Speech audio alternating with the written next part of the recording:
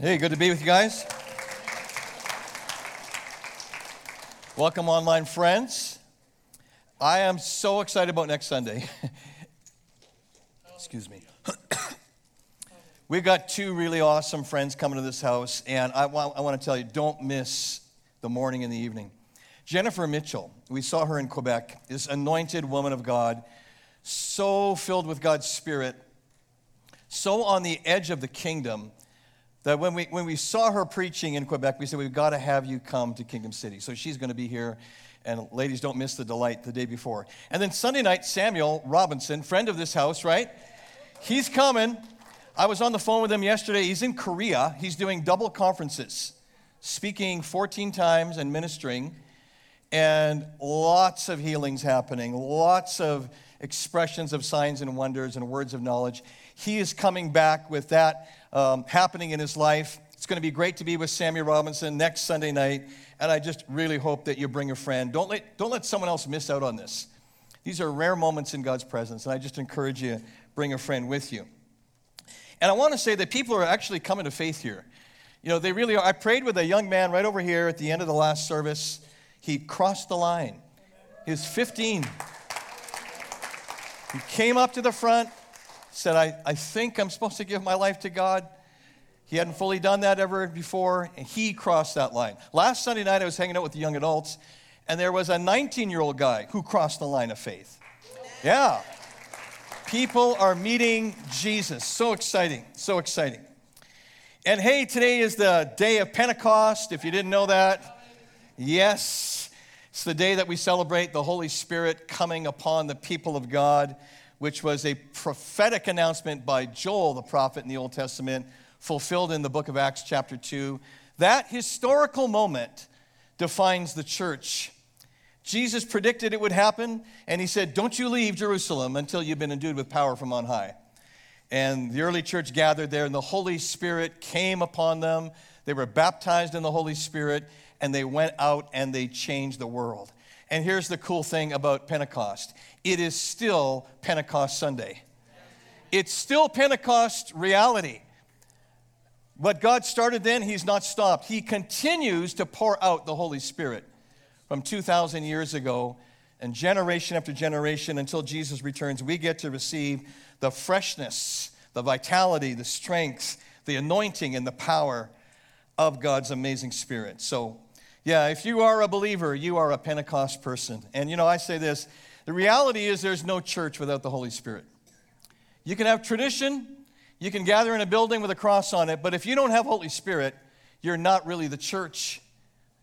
And when the Holy Spirit does come upon the people of God, guess what? The atmosphere changes. And God reveals himself, and people are touched by his presence. Jesus is revealed in signs and wonders. Believers get courageous in their faith. And man, I'm all about that. I don't know about you, but I just say, Lord, let's enter into all of that. And I do believe that the world needs to see a church that is set on fire by the Holy Spirit. And it's happening right here.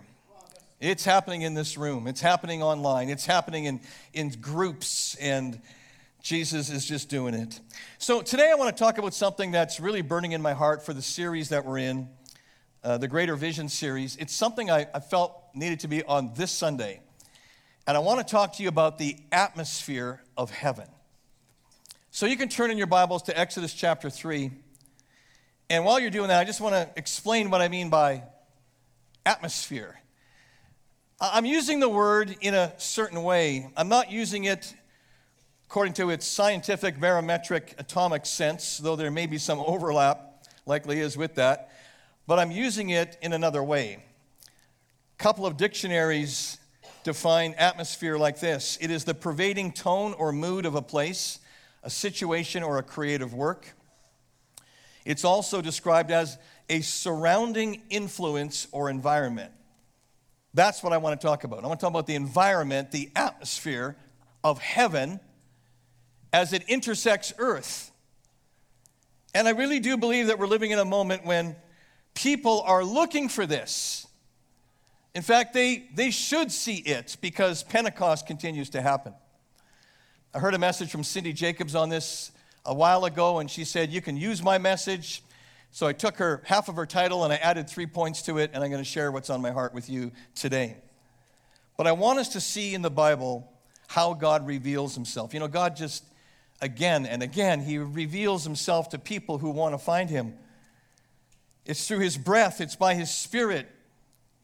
The wind of God, the breath of God, the presence of God, the glory of God, all reveal to people what God is like. And when that revelation comes to you, it is a moment of atmosphere. So how do we engage the atmosphere of heaven? How do we encounter it? How do we walk in it? Well, 3 things I'm going to share with you. And the first one is this. There is an invitation to encounter the atmosphere of heaven. God actually invites people to discover him. He's the kind of God who's like, if you want to know me, I'm here.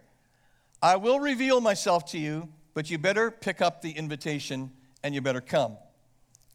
So in Exodus chapter 3, we have this invitation moment in the life of Moses, this amazing passage. I want to read just a few verses for you today, and here's what it says. Now Moses was tending the flock of Jethro, his father-in-law, the priest of Midian, and he led the flock to the back of the desert and came to Horeb, the mountain of God, and the angel of the Lord appeared to him in a flame of fire from the midst of a bush. So he looked, and behold, the bush was burning with fire, but the bush was not consumed. By the way, apparently, I actually researched this, there can be spontaneous combustion in the desert where things just start on fire. I've read that. I've never seen it, but apparently that can happen. So maybe Moses had already seen that once. But then Moses said, I will now turn aside and see this great sight, why the bush does not burn. He was mesmerized by this. So when the Lord saw that he turned aside to look, God called to him from the midst of the bush and said, Moses, Moses. And he said, here I am. And then he said, do not draw near this place. Take your sandals off your feet, for the place where you stand is holy ground. Moreover, he said, I am the God of your father, the God of Abraham, the God of Isaac, and the God of Jacob. And Moses hid his face, for he was afraid to look upon God. This invitation comes to a guy out in the desert. He's been out there for 40 years, we know. He's left Egypt. He tried to save his people by his own strength. It didn't work. He made a big mistake. He murdered an Egyptian.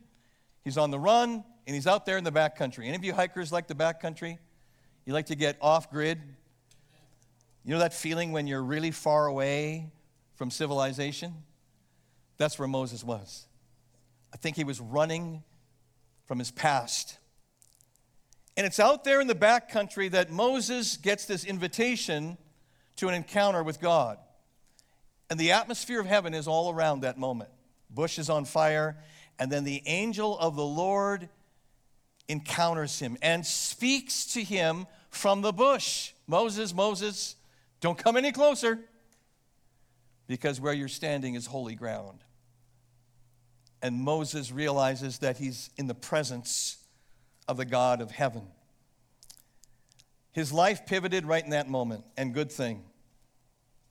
And it's in those divine setups when we are able to receive from God a whole revelation, a new revelation of what he's like. Moses probably thought he knew the God of the Hebrews pretty good. But now he's having that face-to-face encounter. And if you remember what we read there, he said, you know, he couldn't look at God face-to-face. Interesting, because later on in his life, he would. Exodus 33, verse 11 says he was able to commune with God in a face-to-face way. God would reveal himself to Moses with that kind of transparency. It's an invitation to an encounter. And I think we got to recognize those moments when they come to us. God speaks to Moses and says, I've heard the cries of my people. I am sending you as their deliverer. And I think what that means to us is that when you have an invitation to encounter God and you do encounter him, it's so that you get an assignment. It's never just for you. It's always for others too.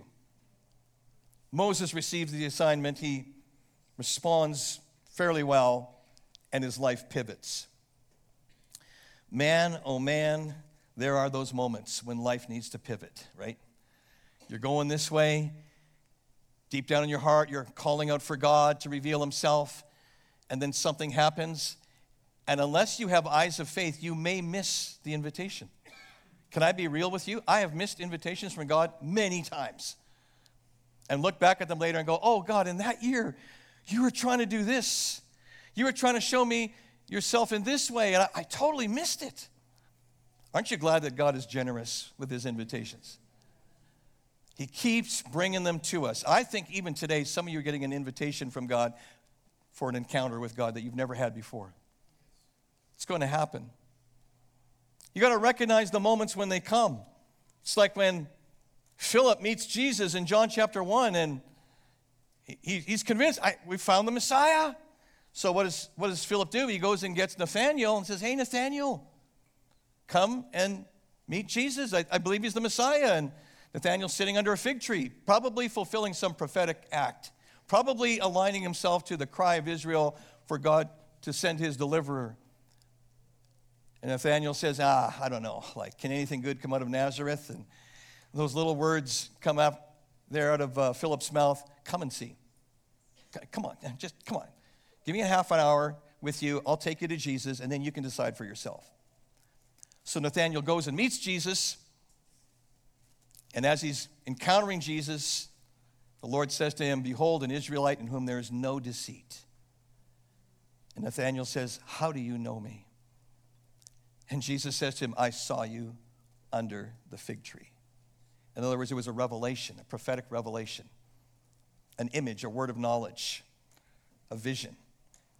How willing are you to be on that pathway where God will encounter you? Have you heard his invitation to you recently? Because guess what? He is inviting you all the time to a deeper encounter with him. When I think about all the encounters I had, wow, I just categorize them in layers now. The invitation to know Jesus for the first time was huge in my life. Powerful conversion. Saved in a hotel room in Gastown in Vancouver at age 19. Big moment. Huge. Then later on, a call to ministry. Huge moment in my life. An invitation, which took 1.5 years to process. Confirming signs, attending it, and then God saying, don't do this, do this. And then other moments in my life, here in this region, in this city, God saying, time to go deeper. Yeah, Lord, but I've been going like this. He's like, yeah, that's fine, but that won't work anymore. It's time for you to go to a whole other level of encounter with me. And saying yes to those invitations. One of them was in 2014, when a friend of mine said, this is an invitation for you and Marianne. We want you to come to something called a Holy Spirit Encounter Weekend. And I'm like, I know about the Holy Spirit. I've written papers on the Holy Spirit. I preach a little bit about the Holy Spirit back then. And my friend said, you just need to come. And it was the way he said it that bugged me. And I'm like, what's going to happen if I go? He said, well, let's just say people who go to these things, most are radically changed. So my wife and I went there in 2014, and we got radically changed. Things we already knew suddenly became very, very powerful and clear to us. And it began a whole new direction in my own life that I'm still on today. I wake up so flippin' hungry for God. I'm like, where does this come from? And I hear the Lord saying to me recently, I'm looking for people who ache for my presence. I'm looking for them. I don't think he wants any watered-down versions of Christianity anymore. I don't think he ever wanted that. And I think the eyes of the Lord are going to and fro in the earth, searching to see whose hearts are fully devoted to him. He's looking at you. It's an invitation. Is it possible that we could miss those moments, those burning bush moments? I think so. And maybe if you're like me, it's because I get too busy at times, or I forget, or I doubt that that's God, because I've already got a category for that kind of thing. And God's like, no, don't discount me. Let me reveal myself to you in a way that you've never seen me before. Isaiah 45:15, it says, truly you are a God who hides himself. Man, I wish that wasn't in the Bible. Truly, you are a God who hides himself. God seems to hide. But he's also easy to find. Why don't you just show yourself, Lord, to everybody all the time? And why do people have to go on this journey of seeking you? I think part of it has to do with he wants to know the motives of their heart. He wants to reveal himself to those who really want him. I think that's why Jesus spoke in parables, right? Remember when he was teaching, he had these stories, and people were like, I don't have a clue what he's talking about. Birds of the air, like, seed on the ground. And his disciples said, why do you talk like that? Why do you teach like that? He said, so that hearing they may not hear, seeing they may not see, unless it's their time, right? Unless your heart is like, oh, I'm longing for God, then you'll understand the stories that Jesus gives because they'll be revealed to you. God is not insecure. I mean, it's not like God's up in heaven going, I'm so lonely. If only a couple more million people would just pay attention to me, then I'd be validated on my emotional journey. I don't think he's saying that. I think God hides himself so that we might seek him, and when we discover him, his goodness will flood our lives because our hearts are going in the right direction. The Bible says it is the glory of God to conceal a matter. It is the glory of kings to search out a matter. God does hide things not from us, but for us. So what's he hidden for you? In the area of vision, what has God lined up for you that he's like, come on, keep pressing in? You're like, Lord, show me. And he's like, I will, but I want you involved. I want you pressing in. I want you to really, really seek for my ways in this. I like the purpose statement that Jesus gave to all of us. And, if you're ever wondering, what do I do with my life? I have the answer for you from the Bible, Matthew 6:33. You don't have to go to the bookstore and buy 5 books on writing a purpose statement for your life. You can. There's value in doing that. It's helpful. But here's a better way. Jesus said, seek first the kingdom of God and his righteousness, and then everything else will be added to you. That's the invitation, to seek him first, his kingdom, his ways, his righteousness. And when we do that, all of a sudden things come back to us. Things are given to us. Things are tilted towards us by divine favor. So I'm going to say there's an invitation for all of us here today on Pentecost Sunday, come on, to have an encounter with God. And by the way, I don't know if you know this, but it's true. It's true for every gathering of every group of believers. You're standing on holy ground. It's not just an old song that we sang in the 80s. Anybody remember that one? It's not just part of the repertoire. It is biblical revelation right now, whether we understand it or not, see it or not, feel it or not. We are on holy ground. That's why when Moses encountered the Lord in the burning bush, one of the first things the angel says is, take off your sandals because the place you're standing on is holy. Well, how come I don't always notice that? How come I don't always figure that out? There is those other verses in the Bible, right? And on the topic of God revealing himself, Isaiah 6, he has the vision in the temple. The prophet Isaiah sees the angels of the Lord crying out, holy, holy, holy is the Lord God Almighty. The whole earth is full of his glory. Really? I thought glory was just in heaven. No, the whole earth is also full of his glory. We need an invitation to see it, to discover it, to encounter it. When you say yes to your invitation, the atmosphere of your life is going to change in a radical way. It's going to be awesome. Here's the second thing. After invitation comes immersion. There's an immersion experience with the atmosphere of heaven when God is being revealed to you. And I think the person I want to look at here is by the name of King Saul in 1 Samuel 10. I love this passage. Kind of missed by a lot of people. The story of King Saul is he was the first king of Israel. He was, the people's favorite, if you will. God interpreted the request for a king as an insult. He wanted to be the king directly of the people. He said, fine, we'll give them a king. So God says to Samuel the prophet, it's going to be this guy, Saul. He's handsome, he's tall, comes from a good tribe. Saul has been chosen, but he's reluctant. He's a little fearful of the assignment. Nevertheless, Samuel anoints him with oil on his head. And Saul is beginning his journey towards ruling as a king. And then we pick it up in 1 Samuel chapter 10 at verse 9. This crazy atmospheric encounter that happens one day. Here's what it says. So it was when he had turned his back to go from Samuel that God gave him, Saul, another heart. And all those signs came to pass that day. When they came there to the hill, there was a group of prophets to meet him.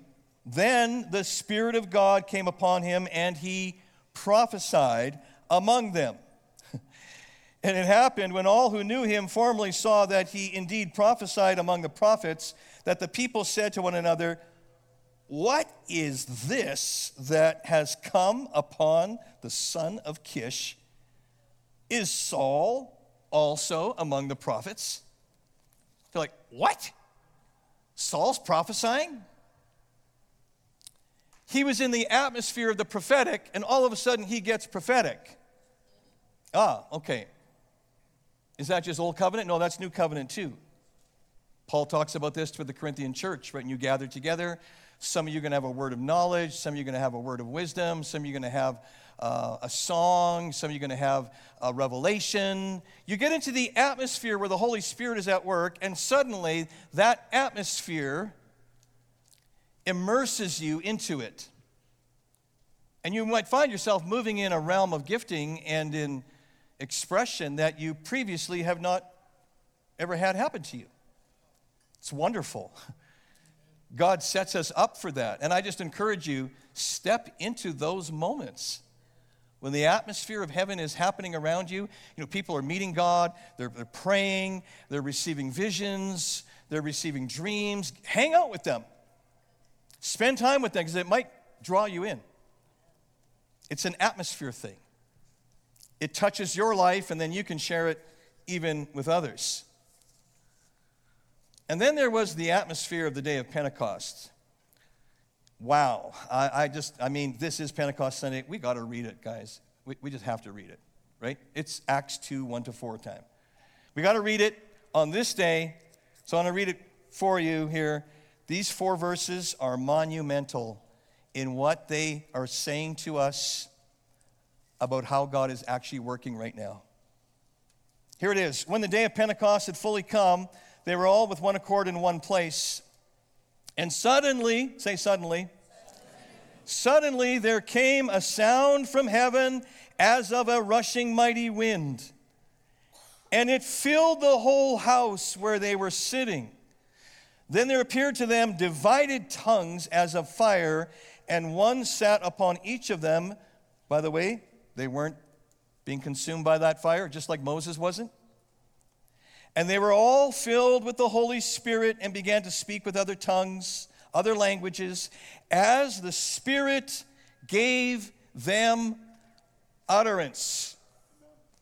Crazy awesome atmosphere. The sound of a rushing mighty wind coming and filling the house. Tongues of fire on their heads. That's big time atmosphere. They get baptized with the Holy Ghost. They go out from there. People from all around in Jerusalem, they come running over like, what is going on over there? We heard the sound. We didn't know where it came from, but we know something's up. And in that setting, the believers come out. Peter preaches the first sermon on the day of Pentecost. And he says, this is that. This is that which Joel spoke about. That in the last days, God said, I will pour out my Spirit upon all flesh. Your sons and daughters will prophesy. That day is perpetual. That day is ongoing. It's not like Pentecost happened and it's over. It's still going on. It happened there in Acts 2. It's happened every era in human history since. Until Jesus returns, we can expect a continuous outpouring of the Holy Spirit all the time upon the people of God. It's a great atmosphere to live in. It's the only atmosphere for the church. And when that happens, you gotta see this. There's wonder and amazement. Acts chapter 2 at verse 43, after Peter's message, it says, "Then fear came upon every soul, and many wonders and signs were done through the apostles." One of the manifestations that happens, one of the results of the atmosphere of heaven is the fear of the Lord. And I want to talk about that just for a brief moment. Because I think we're living in a time when the fear of the Lord is coming back to the church. And it has to come back. The fear of the Lord, if you look at it biblically, it's not just like one day we go, oh, I think I'll fear God. You have to be invited in to really walk into the fear of the Lord. It would take too long to explain that. When we're talking about the fear of the Lord, we're not talking about cringing before God or cowering before God. That's what his enemies do. That's the posture of someone who's not in alignment with God. But we are his children. We're his sons and daughters, and yet we're supposed to fear the Lord. So what does it mean to fear the Lord? Well, I do believe it contains awe and reverence and wonder and a sense of contriteness of heart, where we realize if I'm going to walk in the presence of my God, if I'm going to step into a relationship with him in which his Spirit is flowing through me, I got to be in alignment with his righteousness. Oh. There's a price to pay to walk in the fear of the Lord. Psalm 2 verse 11 says, "Serve the Lord with fear." Awe. You mean like terror? No. Contrite, surrendered lives that are in awe of God and overwhelmed by his greatness, power, and majesty. Serve the Lord with fear, and then it says, rejoice with trembling. Okay, how in the world do you do that? Have you ever rejoiced with trembling? We rejoice in the Lord, we praise him, we exalt him, we celebrate him, we bask in his goodness. That's awesome. Need to do that. That's fully biblical too. And yet there's another way that God is looking for us to worship him. And it's in that phrase that we are to rejoice with trembling. Rejoice in the Lord and tremble. Is that the kind of God that's being worshiped nowadays? Does anybody tremble before God? I'm asking myself that too. Do I ever really tremble before the power of his majesty? On the day of Pentecost, they stepped into that and even more. Wonder and amazement. Happened in church history as well. People like Evan Roberts of the Welsh Revival. It was said of him that he was so struck by the presence and power of God that he got knocked out. They'd have a big church service. They'd have a whole bunch of people there, hundreds of people, and he would just fall down for a long time. What do you do? They didn't have videos and stuff. You just wait. The trembling fear of the Lord, I believe, is coming back. And I think it has to come back because Jesus is preparing a bride for his son, or Jesus is preparing a bride for himself, I should say. The Father's orchestrating all this. Jesus is returning for a bride that is spotless. It's going to happen through the fear of the Lord. The fear of the Lord shows up in the city of Ephesus after that great turning to the Lord in Acts 19, and then Paul leads them in the baptism of the Holy Spirit, and then it tells us later on that the believers came forward and burned their scrolls. What scrolls? Their occultic scrolls. See, they had been tagged by the demonic realm. They're into sorcery, and that was just normal in Ephesian culture, and they became believers. And then after they had been baptized with the Spirit, they realized we can't hold on to this stuff anymore. We got to burn our scrolls. And they burned them in the village square somewhere in downtown Ephesus. It rocked the city. And it tells us that the word of God went out from Ephesus to all of Asia because of that. Okay, so I'm thinking, how does the word of God come out of where we are here in this region to all of Canada? I think it might include the burning of our scrolls. Do you have a scroll to burn? Do you have something from your past that has perhaps tagged you with an enemy strategy, and he's just got a little hook in you, and it's keeping you from your full kingdom serve? That might be your scroll to burn. Making a break from it, burning it in the name of Jesus, being set free from some stronghold. I don't know what it might be, but it could be a religious spirit. It could be family sin patterns. It could be self-centeredness, self-reliance. It could be fear of man. It could be your view of money. You know, we encourage a revival culture to be built in our lives. And I would say this: revival includes what we do with our money. If we can't tithe, we're not going to walk in revival. It's impossible. If I can't trust God for 10%, which he says belongs to him, I'm like, and I want all these things to happen through me, God's like, hey, let's get the foundation straight here. First, I need to be Lord over your money. First, I want to be Lord over your bank account, your wallets, and everything you own. It all belongs to me, he says, especially that top 10%, that is not yours. That's for me. And when we just step into those things out of obedience and faith, God starts showing us, okay, now you're ready for another level. Now you're ready for, starting to run with the horses. Now you can receive greater things because you're focused on the things that really matter. Am I preaching too hard? I hope not. Okay. Love all you guys. You know that.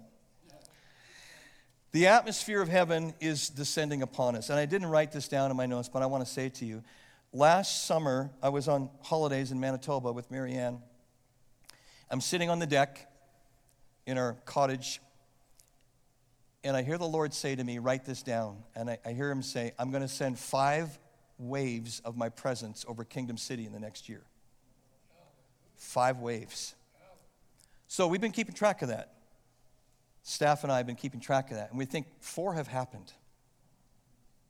The 4th one was April 23rd, Sunday night, when Hannah Dumaine from Quebec was here and led us in silence to kneel before God. And the presence of the Lord hung on us like dew. We're like, oh, okay. If that was number 4, we're ready for number 5.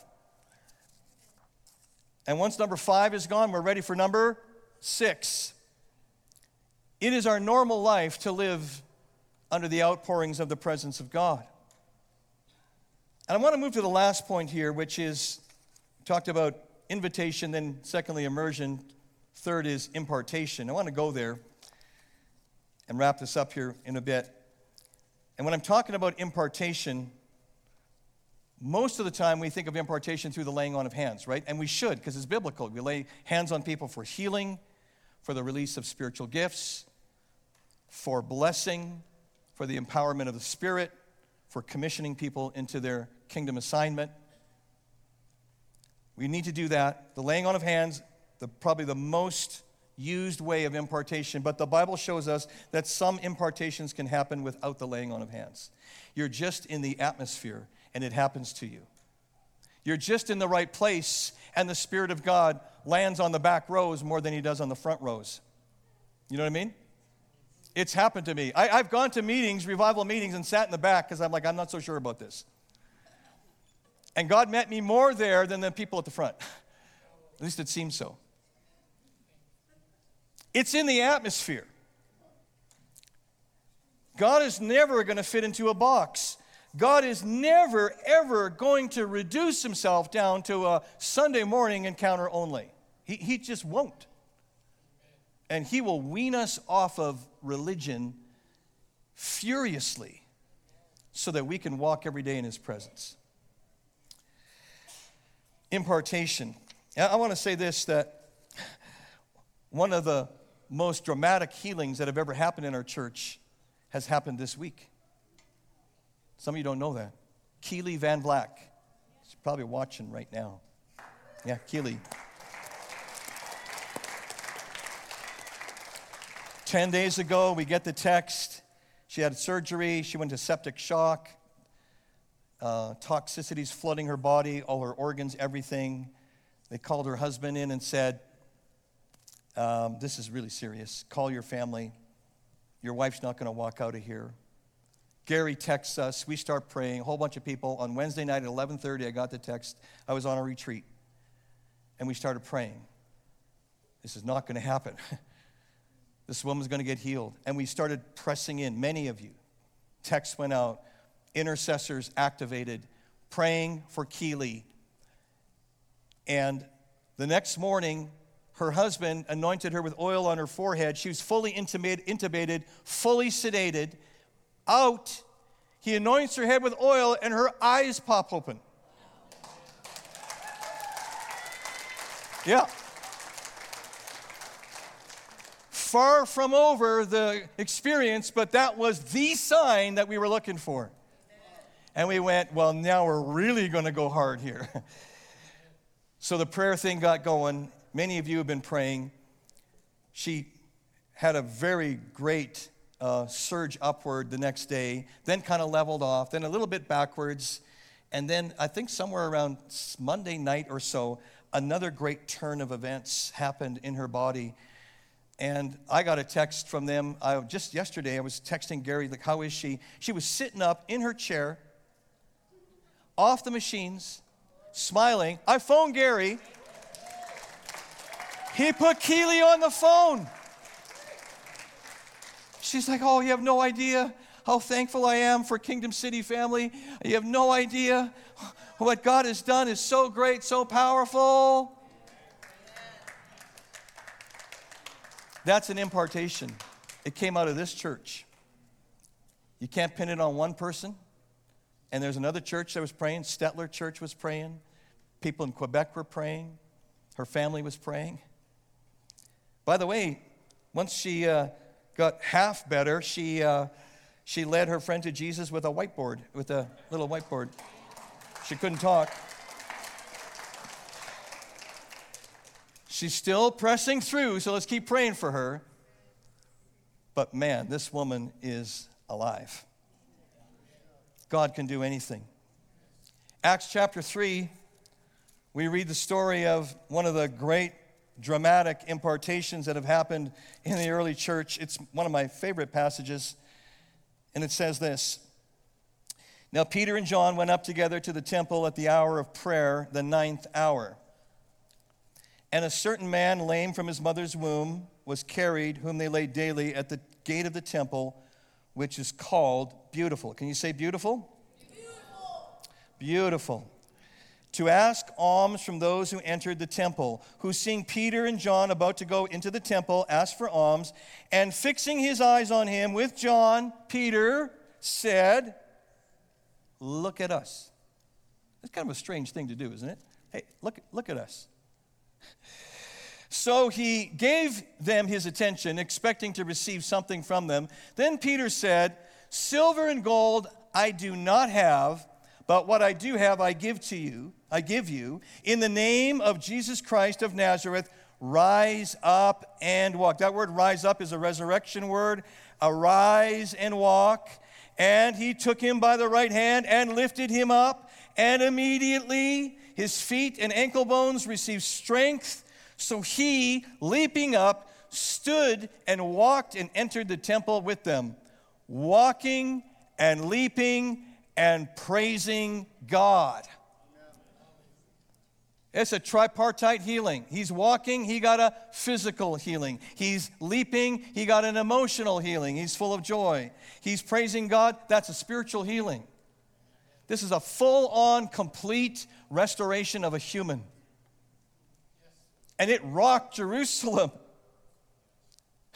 All the people saw him walking and praising God. Then they knew that it was he who was begging alms at the beautiful gate of the temple. And they were filled with, here's the atmosphere, they were filled with wonder and amazement at what had happened to him. Wow. Invite our worship team to come up.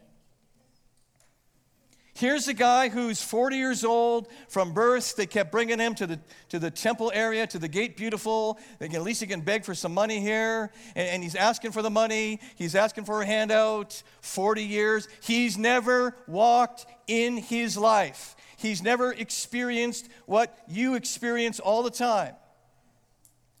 And because of the power of Jesus Christ in the atmosphere, and because of the anointing on Peter and John coming out of that upper room experience and the immersion of the Holy Spirit in their lives, they look at him and they say, I don't have gold or silver, but what I have, I give it to you. It's an impartation. It's a release.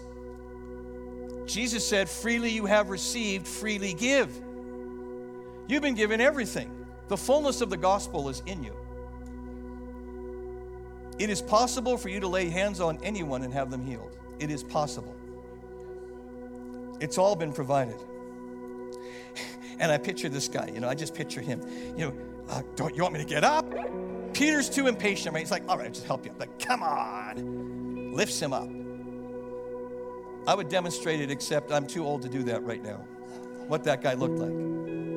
But man, he's walking, he's leaping, he's praising God. And everybody around goes, what in the world is going on over there? It's an impartation. The atmosphere of the kingdom of heaven invaded that place and that person's life. Now, I want to let you in on a secret. I found this out from listening to a message from Daniel Strickland, who quotes from Bob Eklund's book on this. He says, archaeologists have looked for the beautiful gate. Archaeologists, they find a lot of stuff in Jerusalem. They have found a lot of things, but they have never found the gate beautiful. Never found it. Possibly it means that it just got missed. More likely it means there was an understanding that people had that if you stand there in that spot, something from heaven will happen to you. The word gate means a rushing in, an opening. And the word beautiful means graceful movement. In other words, it's a portal. It's a place of divine activity. The Celtics would call it the thin place, where the veil between heaven and earth is so thin you can pull from the other side into your life. So it's not about a physical gate. Everybody said it's called the Gate Beautiful, but there's no gate there. And yet, Peter and John, full of the atmosphere of heaven, walk by and go, we're going to solve this right now. In the name of Jesus Christ of Nazareth, Igero, rise up and walk. And he walks, and his life is transformed. There is an anointing that can come upon the people of God that produces breakthroughs and impartations. In Micah 2 verse 13 it says, the one who breaks open will come up before them.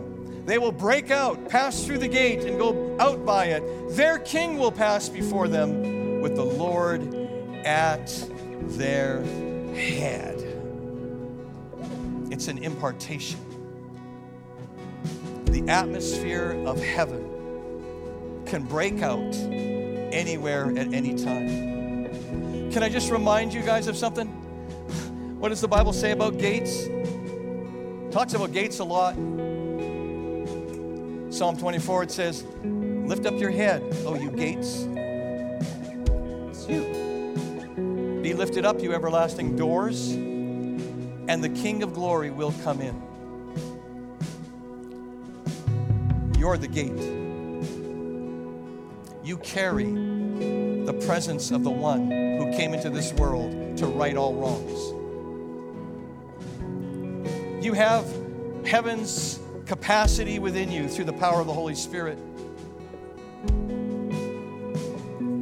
It is possible for you to be used of God in such a dramatic way this week that the angels will cheer in heaven that you stepped out and did it in the name of Jesus. It's His power. He gets the glory. You're the human vessel.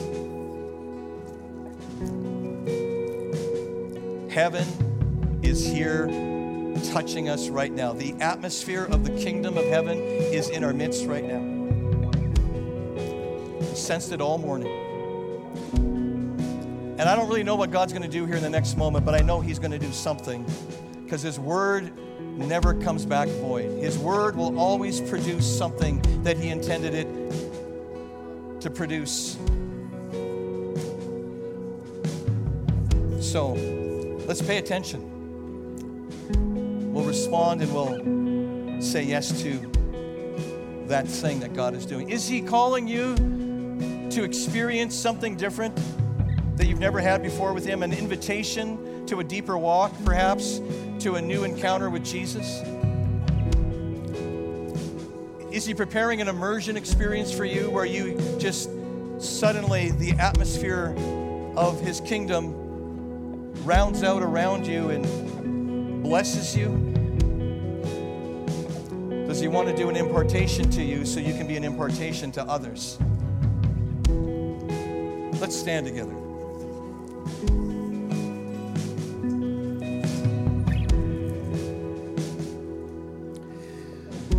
Whew.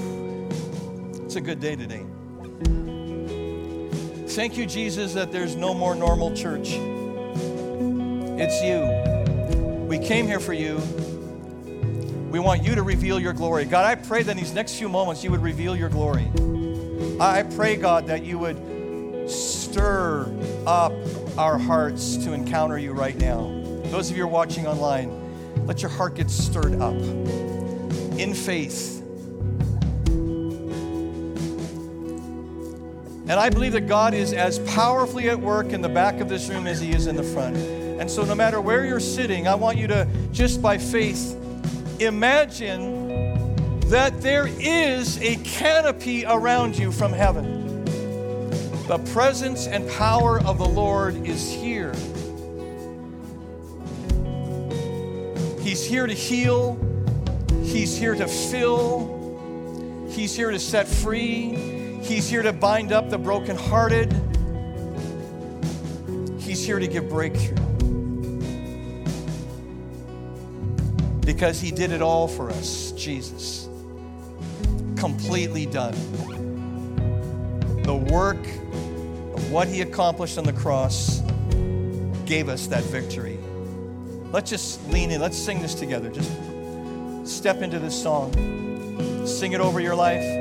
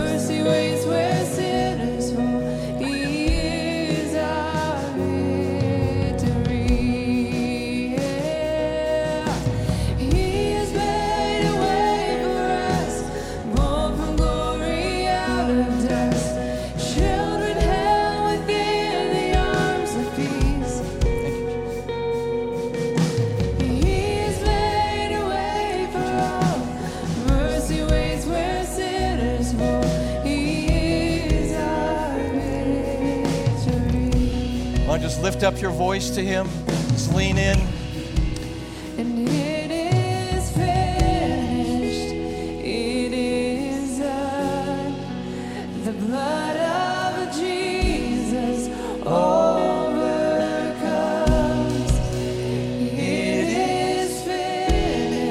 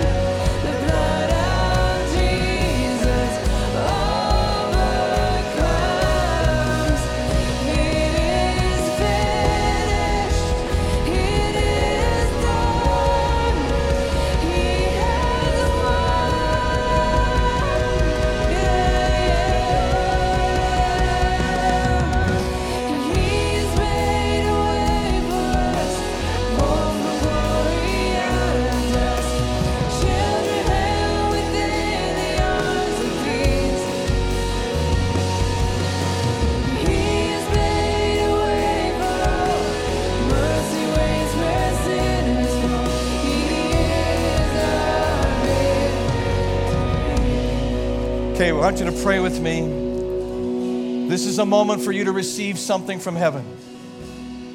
This is a real moment.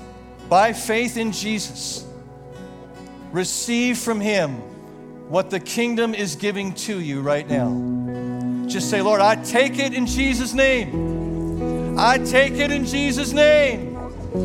I want it. It's been given. I receive it in Jesus' name. I thank you, Lord. I thank you for it. I take it into my life. I take in, Lord, your strength. I take in your breakthrough. God, I take in the revelation of who you are, that I have not yet seen you like this before, but I receive it now, Jesus. I take in your healing, God, your healing in my body. I thank you, Lord, for breakthrough. I thank you for what you're giving me, Lord. You're strengthening me right now. You're pouring out your Spirit. Jesus, we praise you.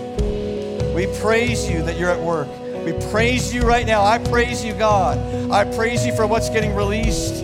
I thank you, God, that you've sent angels to assist.